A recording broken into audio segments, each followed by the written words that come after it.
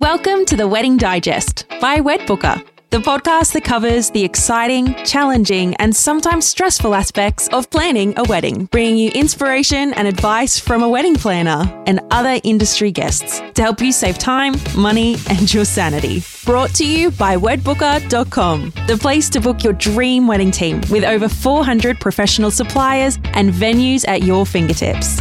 Hey guys, thanks for joining us for episode 4 of the Wedding Digest. I'm Lucy, a presenter, producer, and a champagne popper. And with me, as always, is our very own encyclopedia of wedding wisdom, Ali. Oh, I cannot believe we're on episode 4 already, yet we have so much to cover. Last episode, we dove really deep into finding that perfect wedding venue to match your dream wedding. And we also got to chat to the amazing Ed from Poho Flowers. I hope you guys found that as helpful and as informative as I did.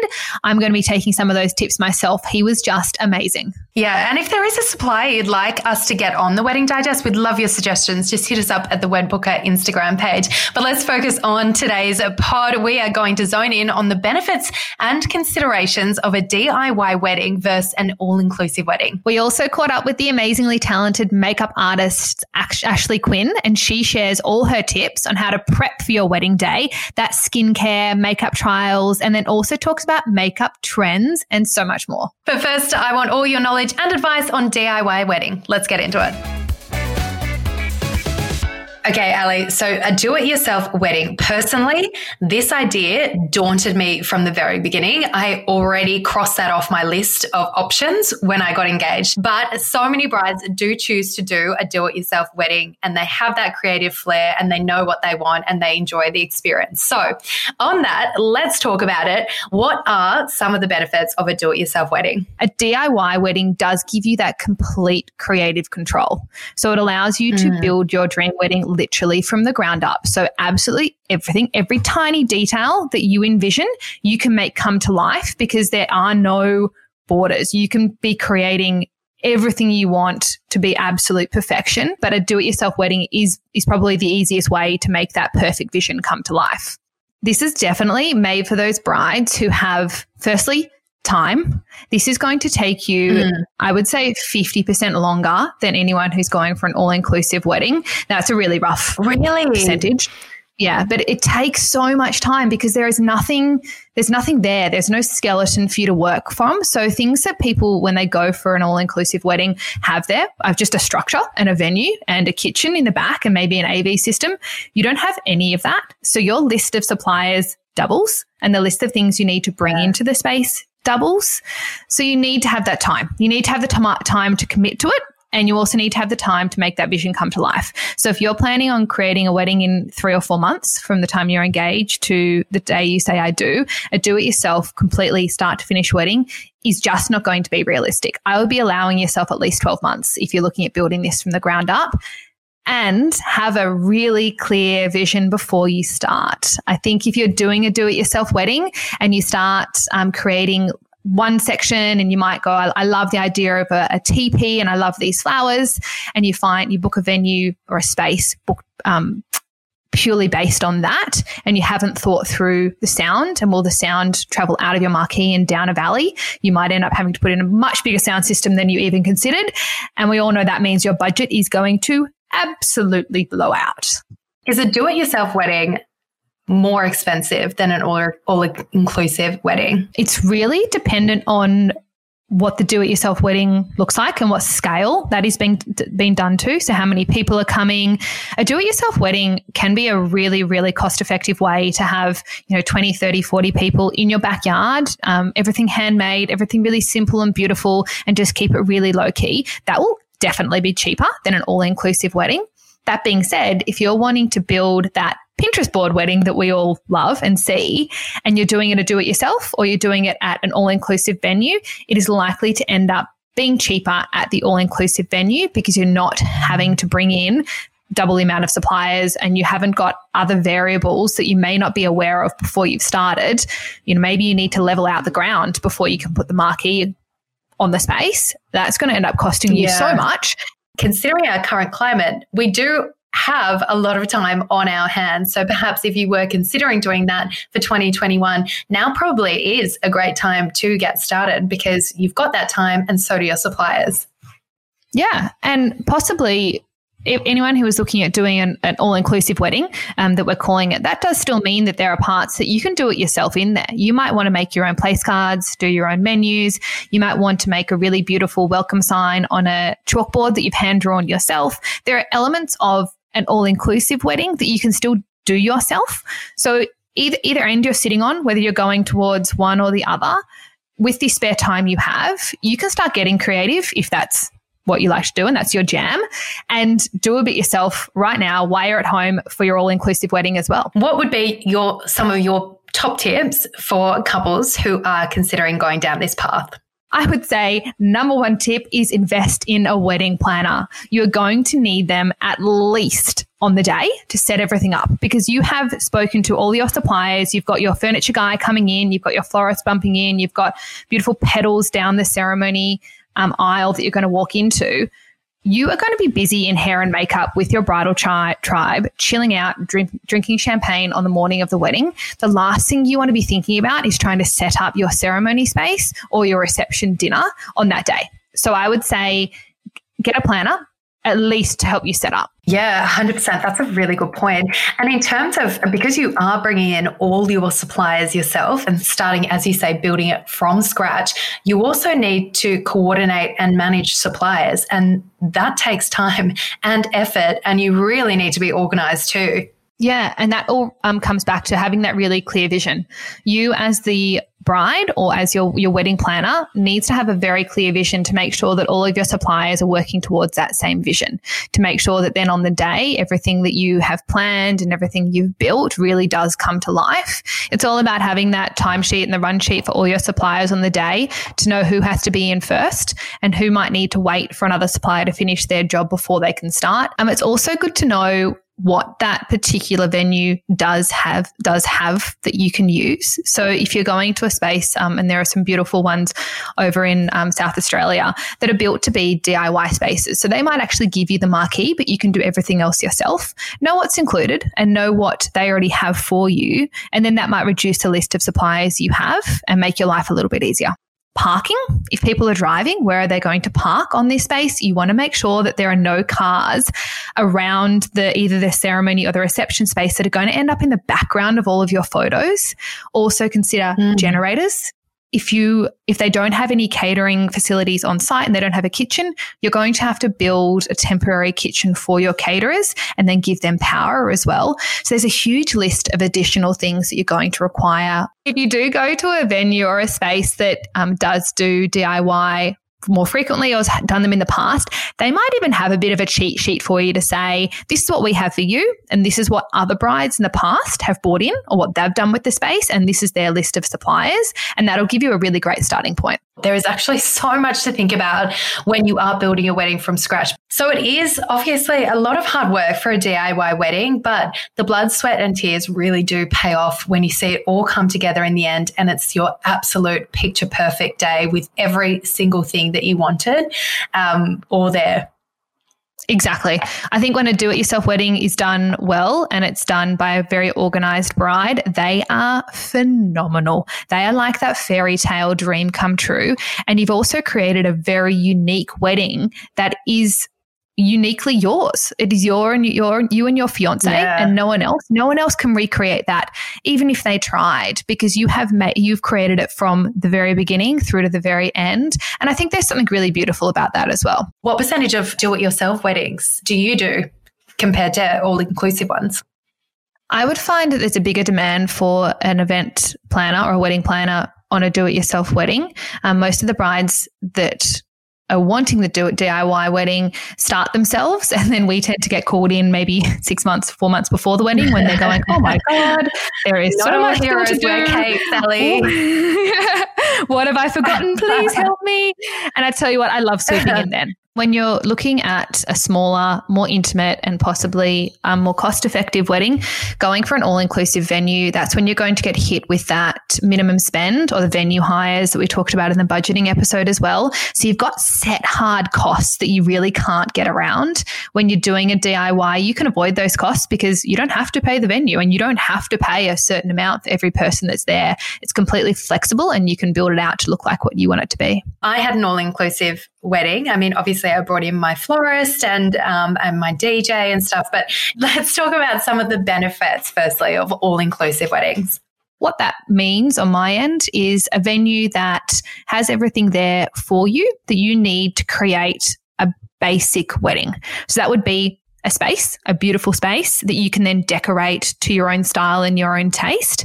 It also means that they've got all the furniture you're going to require for the amount of people that are going to be at the wedding, depending on the size of the venue. It means they're going to have a kitchen. They're probably going to have a really light level of AV, and they might even have a ceremony space for you. So they're going to tick off some of those big, I guess, structural things is what we say an all-inclusive wedding has. And then it's up to the bride to come in and style it and make it look and feel exactly like she wants that space to. Number one benefit of an all-inclusive is it's all there. So it's all in one place. It has been tried and tested and it works. That venue knows what they're doing. The kitchen knows the timings. They know how quickly or how much time they need to get each dish out. They know the AV system works. They know how much space you need between each table to make sure that people, when they're moving their chairs out, aren't bumping into each other. And all those little things that you're going to have to consider yourself if you're doing a DIY. I think you can also still customize things if they're not quite right for you.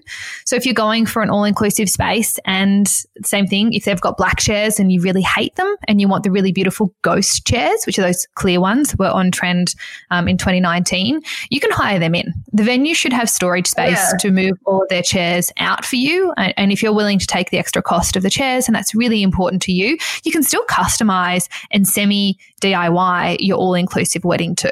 There are little things you can modify and personalize to ensure that everything is to your taste and style. There is also the option of bringing your own in if you're a fan of black cutlery or gold cutlery instead. Weren't we all a fan of gold cutlery last year? That was like the number one trend. Everyone wanted gold cutlery at their wedding. It was like the number one request. I'm into black cutlery though. Was it really? That's crazy, but totally understandable. Black cutlery is so modern and fresh. I love it. And if you do a really simple table setting with that and some like minimal flowers on the table, it can look so sleek and beautiful. Okay, so we've talked about obviously the benefits of the all-inclusive wedding, but what are some things we need to consider if you are signing up to an all-inclusive wedding venue? Yeah, so an all-inclusive wedding venue is going to have a contract that they're going to ask you to sign. That's when you want to make sure you read what the minimum spend is, and that is, as we said, the cost that you need to spend per person. The minimum spend is how much you need to spend at a minimum to use that space. So the minimum spend on the venue might be, $20,000 or $25,000 for a night, and then it might have a cost per head. So they might have set packages if you want a 3-course meal or a 4-course meal or a 6-course meal. There'll be set prices per head. Also read your cancellation policy or your postpone policy. Lessons learnt from this last month or two, definitely. And have a look at the menu and also the portion sizes, and make sure that menu feels sufficient to you. You might be paying $150 per person for a 3-course meal. And then you look at that 3-course meal and go, wow, like all the men in the room are going to walk out starving. So we might need to add on some extra sides. The sides then might be, an extra $5 or $10 per person. So just being really aware of what those costs are, because you don't have the flexibility to decide what the catering is going to cost you and what the catering looks like completely customized like you would in a DIY space. You need to make sure you're comfortable with the menu and what's going to be served and the cost you're going to be spending to serve that food. And another big one for an all-inclusive is also the alcohol packages too. Whether you choose an alcohol package or whether you pay over the bar or pay per drink, like there are a few different options when it comes to alcohol. And I know I struggled with this because I couldn't work out what was better value for money. Yeah, and the things to consider on that is they're called a fixed cost per head, or you pay on consumption. People are going to the bar, they're ordering possibly on a set menu. So you might say that only these 5 wines are available in this cocktail and this one spirit, or no spirits at all. You decide what they are consuming still, but you pay per drink that is consumed rather than paying a set cost of, $95 a head for unlimited drinks. Usually at a wedding, because they're such a huge celebration and everyone is there to party, I would say the Cost per head is generally the safer option, especially if you're trying to work to a set budget, then it's not going to blow out as well, and can sometimes end up being, I guess, the more cost-effective way to do it. You face your own challenges when you're trying to bring in your own alcohol, because how much is enough? No one wants to run out of champagne at a wedding. So you always need to overbuy. And I find that brides or couples, when we're doing a DIY wedding, we're talking about the alcohol, I'll have a suggestion to them on how much we should be buying to safely cover what the consumption will be on the day. And I've been to enough weddings in my time to know what is a safe estimate on how much people are going to drink. They all order more because no one wants to run out. And then you always end up with... do not want to be at that wedding. No, and you end up with a couple of cases of champagne and wine and beer and a couple of bottles of spirits post-wedding that you can take home with you. It's not the end of the world. I mean, you've paid for it, so at least you get to consume it, and you've got amazing drinks for the next 12 months for the two of you as well. Yeah, exactly. Of course, if you do have any more questions in relation to a do-it-yourself wedding or even an all-inclusive wedding, you can always send us a DM on our Instagram page at WedBooker. Well, we are so excited to have this lady on, Ash from Ash Quinn Makeup. Thanks so much for joining us on the pod. Thanks for having me. I'd actually love to know where your love for skin products and all things makeup started. Like, how did you become such an absolutely amazing superstar makeup artist? Well, thank you very much. That's very kind of you to say. It's a bit of a random story, really. I would say, like a lot of, teenage girls growing up, you experiment with makeup, and I wore makeup and I enjoyed it, but I wouldn't say I was super passionate about it at that time. I've always been kind of creative. I liked art at school and that kind of thing, but life took me in a different direction, and I ended up working in TV and new media as a producer for a long time. In my spare time, I was watching a lot of YouTube. The whole beauty tutorial thing was really kicking off at that time, and then that sort of kick-started my obsession with all things skincare and makeup. So I started a blog of my own and started Instagram. This was when Instagram was quite young, and that became a real thing. And then I thought, you know what, I'll just do a makeup course. And I'd originally only intended to do it as a hobby for myself, just a bit of a personal interest project, and hadn't intended to do it professionally at all. But I just loved it, and then it became my side hustle, and now it's my full-time gig. Let's tap into the makeup artist side of Ash Quinn. Obviously, you're very in demand for weddings. I know that I did reach out to get you to do my wedding, but you were already booked on that day, unfortunately. I know, I was devastated. And that happens so often too. You're like, no, but when you're already committed to something else, you just have to stick with it. That's the right thing to do, but it's hard sometimes. Totally. So let's talk about some tips for some brides. What makeup look should brides steer clear of on their wedding day? I think for bridal makeup, you really need to just think about who you are, like what makeup you like to wear, because it's very easy to look through bridal magazines or look through Instagram, and you see these amazing images, especially editorial images, and they have really smoky eye or just some kind of makeup look, and it does look amazing, but you do need to think about how that's going to translate to you and your personality. And I just think you don't want to go with any trends. Bridal is that those photos are going to be a part of your life forever. They're going to be on your wall. You're going to look back at them in 10, 20, 30 years, and you don't want to go with some trendy thing that's been around for a couple of years. You want to keep something very classic, something that's very just you at the core. Keep the trendy makeup for your hens and all that kind of stuff, but your actual wedding day makeup, I think, should just be about enhancing your own, natural beauty and looking the very best version of yourself. So steer clear of any trends. That's really interesting, Ash. And I actually find when I'm working with most brides or couples, everyone wants to go for that natural look. And I would actually love to know, from a makeup artist's point of view, how do you pull off that natural look in real life so you do still look like you on your wedding day, but then to translate that you look really polished when you're in a photo? Yeah, it's definitely interesting because a lot of people assume that when you want natural makeup that you're not going to be wearing a lot of makeup. All of my brides are wearing a full face of makeup. They're wearing a lot of makeup, but it doesn't look like they are, and that's the key. So for me, it's like makeup wizardry. Amazing.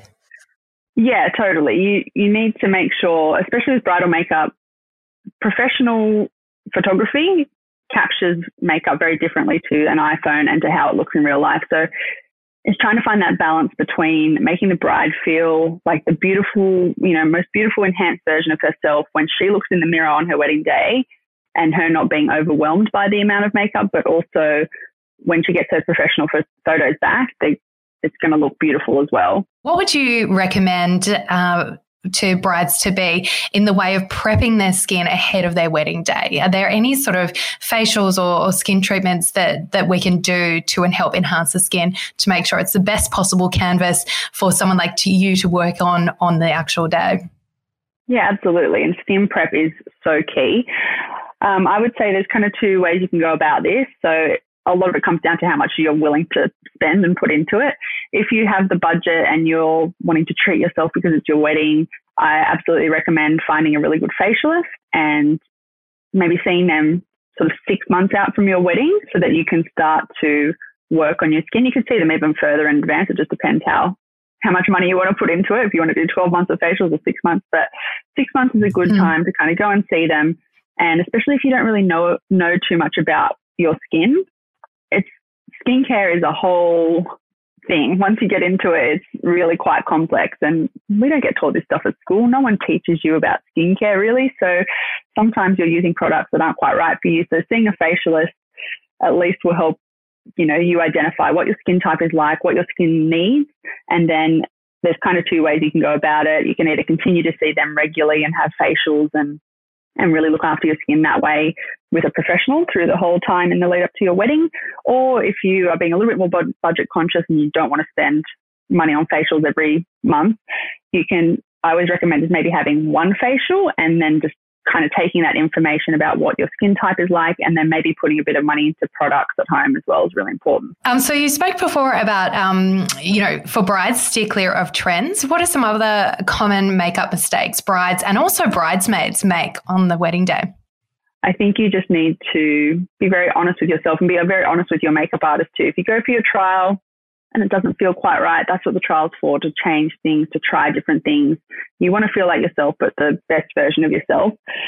So yeah, just being really honest with yourself and communicate well with your makeup artist. And then when it comes to bridesmaids, I think the biggest mistake, generally for me, brides tend to pick similar style makeup for their bridesmaids. But if the bridesmaids are left to pick their own makeup styles, the one thing that I tend to get asked semi-regularly, which is always an awkward situation to be putting, is sometimes bridesmaids want something a lot more dramatic because that's their personal preference. They would normally wear something more dramatic.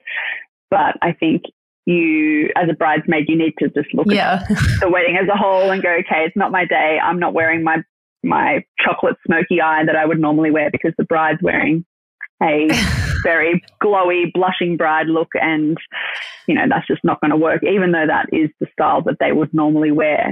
So it is just trying to find that line between you want to feel good too as a bridesmaid, but you're not going to go too far outside the feel of the whole wedding.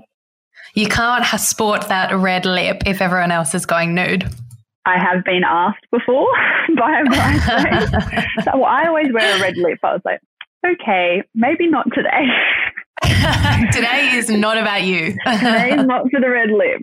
You can wear it later at the reception or something after all the photos are done. But yeah, I think we'll still see what we're really seeing at the moment, which is that beautiful, glossy, quite fresh skin. I think that will stick around for quite a while. We're seeing already less of the Instagram influence, I'll say. So you see the Instagram makeup with the very intense eyebrows and that kind of thing. That's definitely kind of gone. And I think we'll still see that natural sort of fluffier brow. And I'm noticing that a lot of brides are starting to go more towards that classic romantic look. So a lot of the less bronzer and a lot more sort of just a blush cheek and those kind of pinker tones, a slightly more berry lip, something a little bit more on the romantic side. So nice. Beautiful. So I know you said before that a bridesmaid can save that red lip for the reception. So what would be your tips on a nice, simple way for a bride or a bridesmaid to change up their makeup look from the ceremony, if they want it to be a bit more romantic, to something a bit of fun at the reception?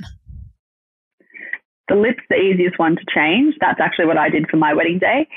I So personally love wearing a really like deep red lip or a bright red lip or any lip color really these days. I love a bright lip, but my husband isn't as much of a fan of the bright lip colors on me. So for my wedding, that's exactly what I did. I just wore a very nude sort of nice peachy kind of lip for the ceremony and sort of half of our photos. And then when I took off my veil, I popped on some big chandelier earrings and I put on a really deep red lip, and that's what I wore for the reception. So the lip is a really easy one because you don't have to be an amazing makeup artist to put a lip color on. So I think that's actually perfect. That's such a good tip in itself. Like, get your husband or your fiance or your partner's feedback as well on what they like you to look like with your makeup too. Obviously, always do you, but I so agree. I mean, I was similar for my wedding when my husband was like, please don't walk down the aisle looking like you've just like a cake-faced doll, because I don't wear much makeup. So I think taking their feedback as well, it definitely helps. Absolutely. I get that a lot. Obviously, my makeup style is a little bit more on the sort of enhanced natural side anyway, but I do get a lot of brides who, when they come for their trials, are a little bit nervous because they don't wear a lot of makeup, and then their fiancés are also very nervous. So I get quite a few say, oh, my fiancé is pretty nervous. He doesn't like it when I wear makeup, or he's worried that I'm going to look too overdone, which I can absolutely see where that fear comes from, because you do see obviously all different types of looks, and sometimes they can be pretty intense, and that's a lot for someone who doesn't wear makeup usually. So it's always really nice after a trial when I get a text from a bride or an email saying, oh, he loved it, he thought I looked great. And it's nice to find that balance with both people being happy, because I always say you want your fiancé and your guests to recognize you at your wedding. You don't want them thinking like, oh, wow, if she wasn't in a wedding dress, I wouldn't have recognized her. When it comes to makeup, I always think, in a way, I don't even want people to notice the makeup, which sounds weird coming from a makeup artist, but I want people to look at a bride and think she looks amazing, just as a whole. I don't want the makeup to be like, oh, whoa, look at her makeup. Like, you shouldn't even really notice it, It should just be the whole package. She looks amazing. If it's, the eyeliner is so intense or something, people will pick that up immediately. But if she just looks like the most beautiful version of herself, people will barely even notice it specifically, if you know what I mean. Yeah, so nice. So I guess the last one is a big one, and this was something I was really worried about myself. How do we make our makeup last for the entire wedding day? Like, is it blot papers? Is it touch-ups? Is it adding your lipstick every half hour that's in your bridesmaid's little bag for you? Like, how do we make it last for the whole day? Definitely a combination of factors here. So the first one is what we spoke about earlier, which is the skin prep and the lead up to the day. So to give you an example, I'll sometimes see a bride for a trial and they say, I have really oily skin. By the end of the day, I'm an absolute oil slick. And a lot of the time, oily skin is dehydrated skin, and that's why your body's creating all the oil to try and protect itself, and it's sort of a vicious cycle. So in the lead up to the wedding, if you can get your skin concerns under control, whether that's oiliness, dryness, that kind of thing, and get your skin on more balanced, that will greatly help with just the longevity of makeup, because your skin isn't trying to either absorb the makeup if it's really dehydrated, or it's not, producing so much oil that it's displacing things. So that helps on that side. Then obviously the next stage is your makeup artist and the products that they use. So your makeup artist should always be picking products that are going to work the best for your skin type. So that's everything from the skincare they apply before the makeup, the primers they pick, and, the foundation type, all those things. So bridal makeup, it should last. You shouldn't be having to touch up very regularly anyway. Then there's the setting spray and stuff at the end, which I use a stage makeup one, so it's pretty hardcore. So that always does the trick. But I always think it's a good idea, especially if you're oily or you do get a little bit shiny. Have a couple of blotting papers. I give those to my clients on the day. Lip is always one that I think you can't really expect to last, a full 12 hours unless you're wearing one of those sort of, especially if you're kissing your new partner as well. Yeah, exactly. Having a few smooches, that kind of thing. So the only ones that really last a very long time are the liquid ones that dry down, but they don't look very nice. So I don't personally like to use those on my clients unless they specifically request it and they wear that, lip color or product all the time. I just think they look too dry and not very nice, and they can get flaky. And I just think you're asking for trouble with that in the long run. So yeah, just having a lipstick and some blotting paper is always good. But generally speaking, if your skin is under control and your makeup artist uses the right products, your makeup should do a pretty good job of lasting through most of the night. Well, Ash, those tips were all so invaluable. We can't thank you enough. You obviously have a lot of knowledge after, studying so much when it comes to makeup and makeup artistry, and also the time you invest in trialing products for yourself and on your clients as well. So we really appreciate you coming on the podcast and sharing all that knowledge with our brides. Thank you so much for having me. And of course, guys, if you want to check out Ash Quinn, make sure you do. You can head over to her Instagram page. That's Ash Quinn with 2 N's, Ash Quinn Makeup. You can find her there. And honestly, it's a drool-worthy page of beautiful makeup, lots of inspiration there. Awesome, Ash. Thank you. So easy. Thanks so much, ladies. Ask Ali. We got sent some really good ones, but this one in particular is from Megan in Geelong in Victoria. Now she says, I found my dream wedding dress, but it costs $3,000 more than we had allocated in our budget. How do I hide that cost from my fiance?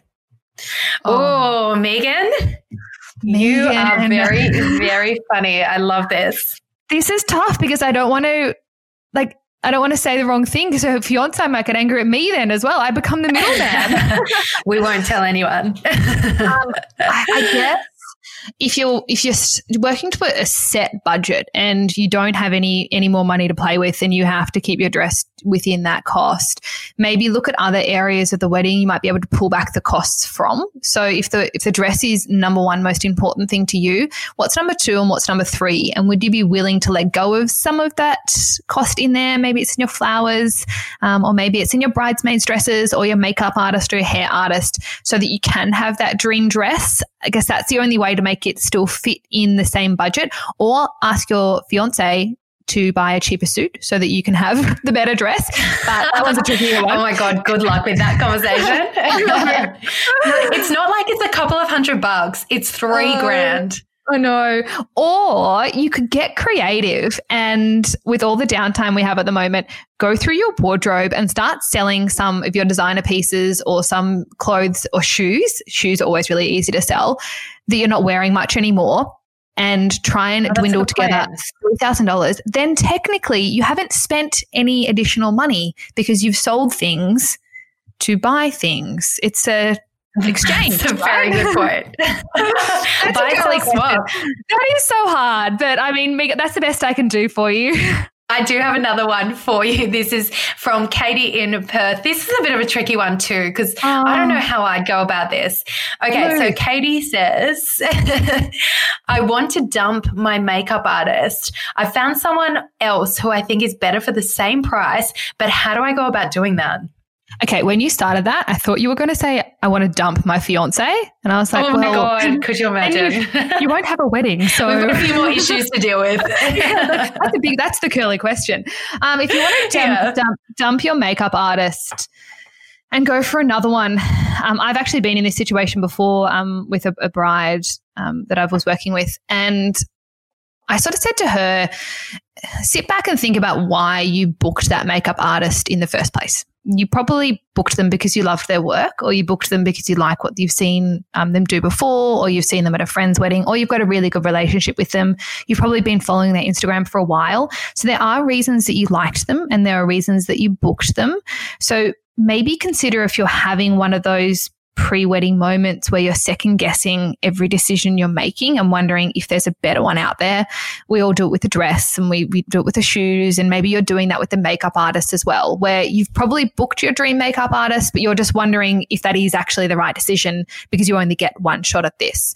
Chat to your bridesmaids. They might be able to tell you if you're being irrational and a bit of a bridezilla, or if it is a decision that is right for you, and if there is actually a makeup artist that is going to be better for you. And that's quite possible. And if you found one that you love more and they fit in your budget as well, then I think go ahead. It's your dream day. Make sure you have your absolute dream squad there to bring it together for you.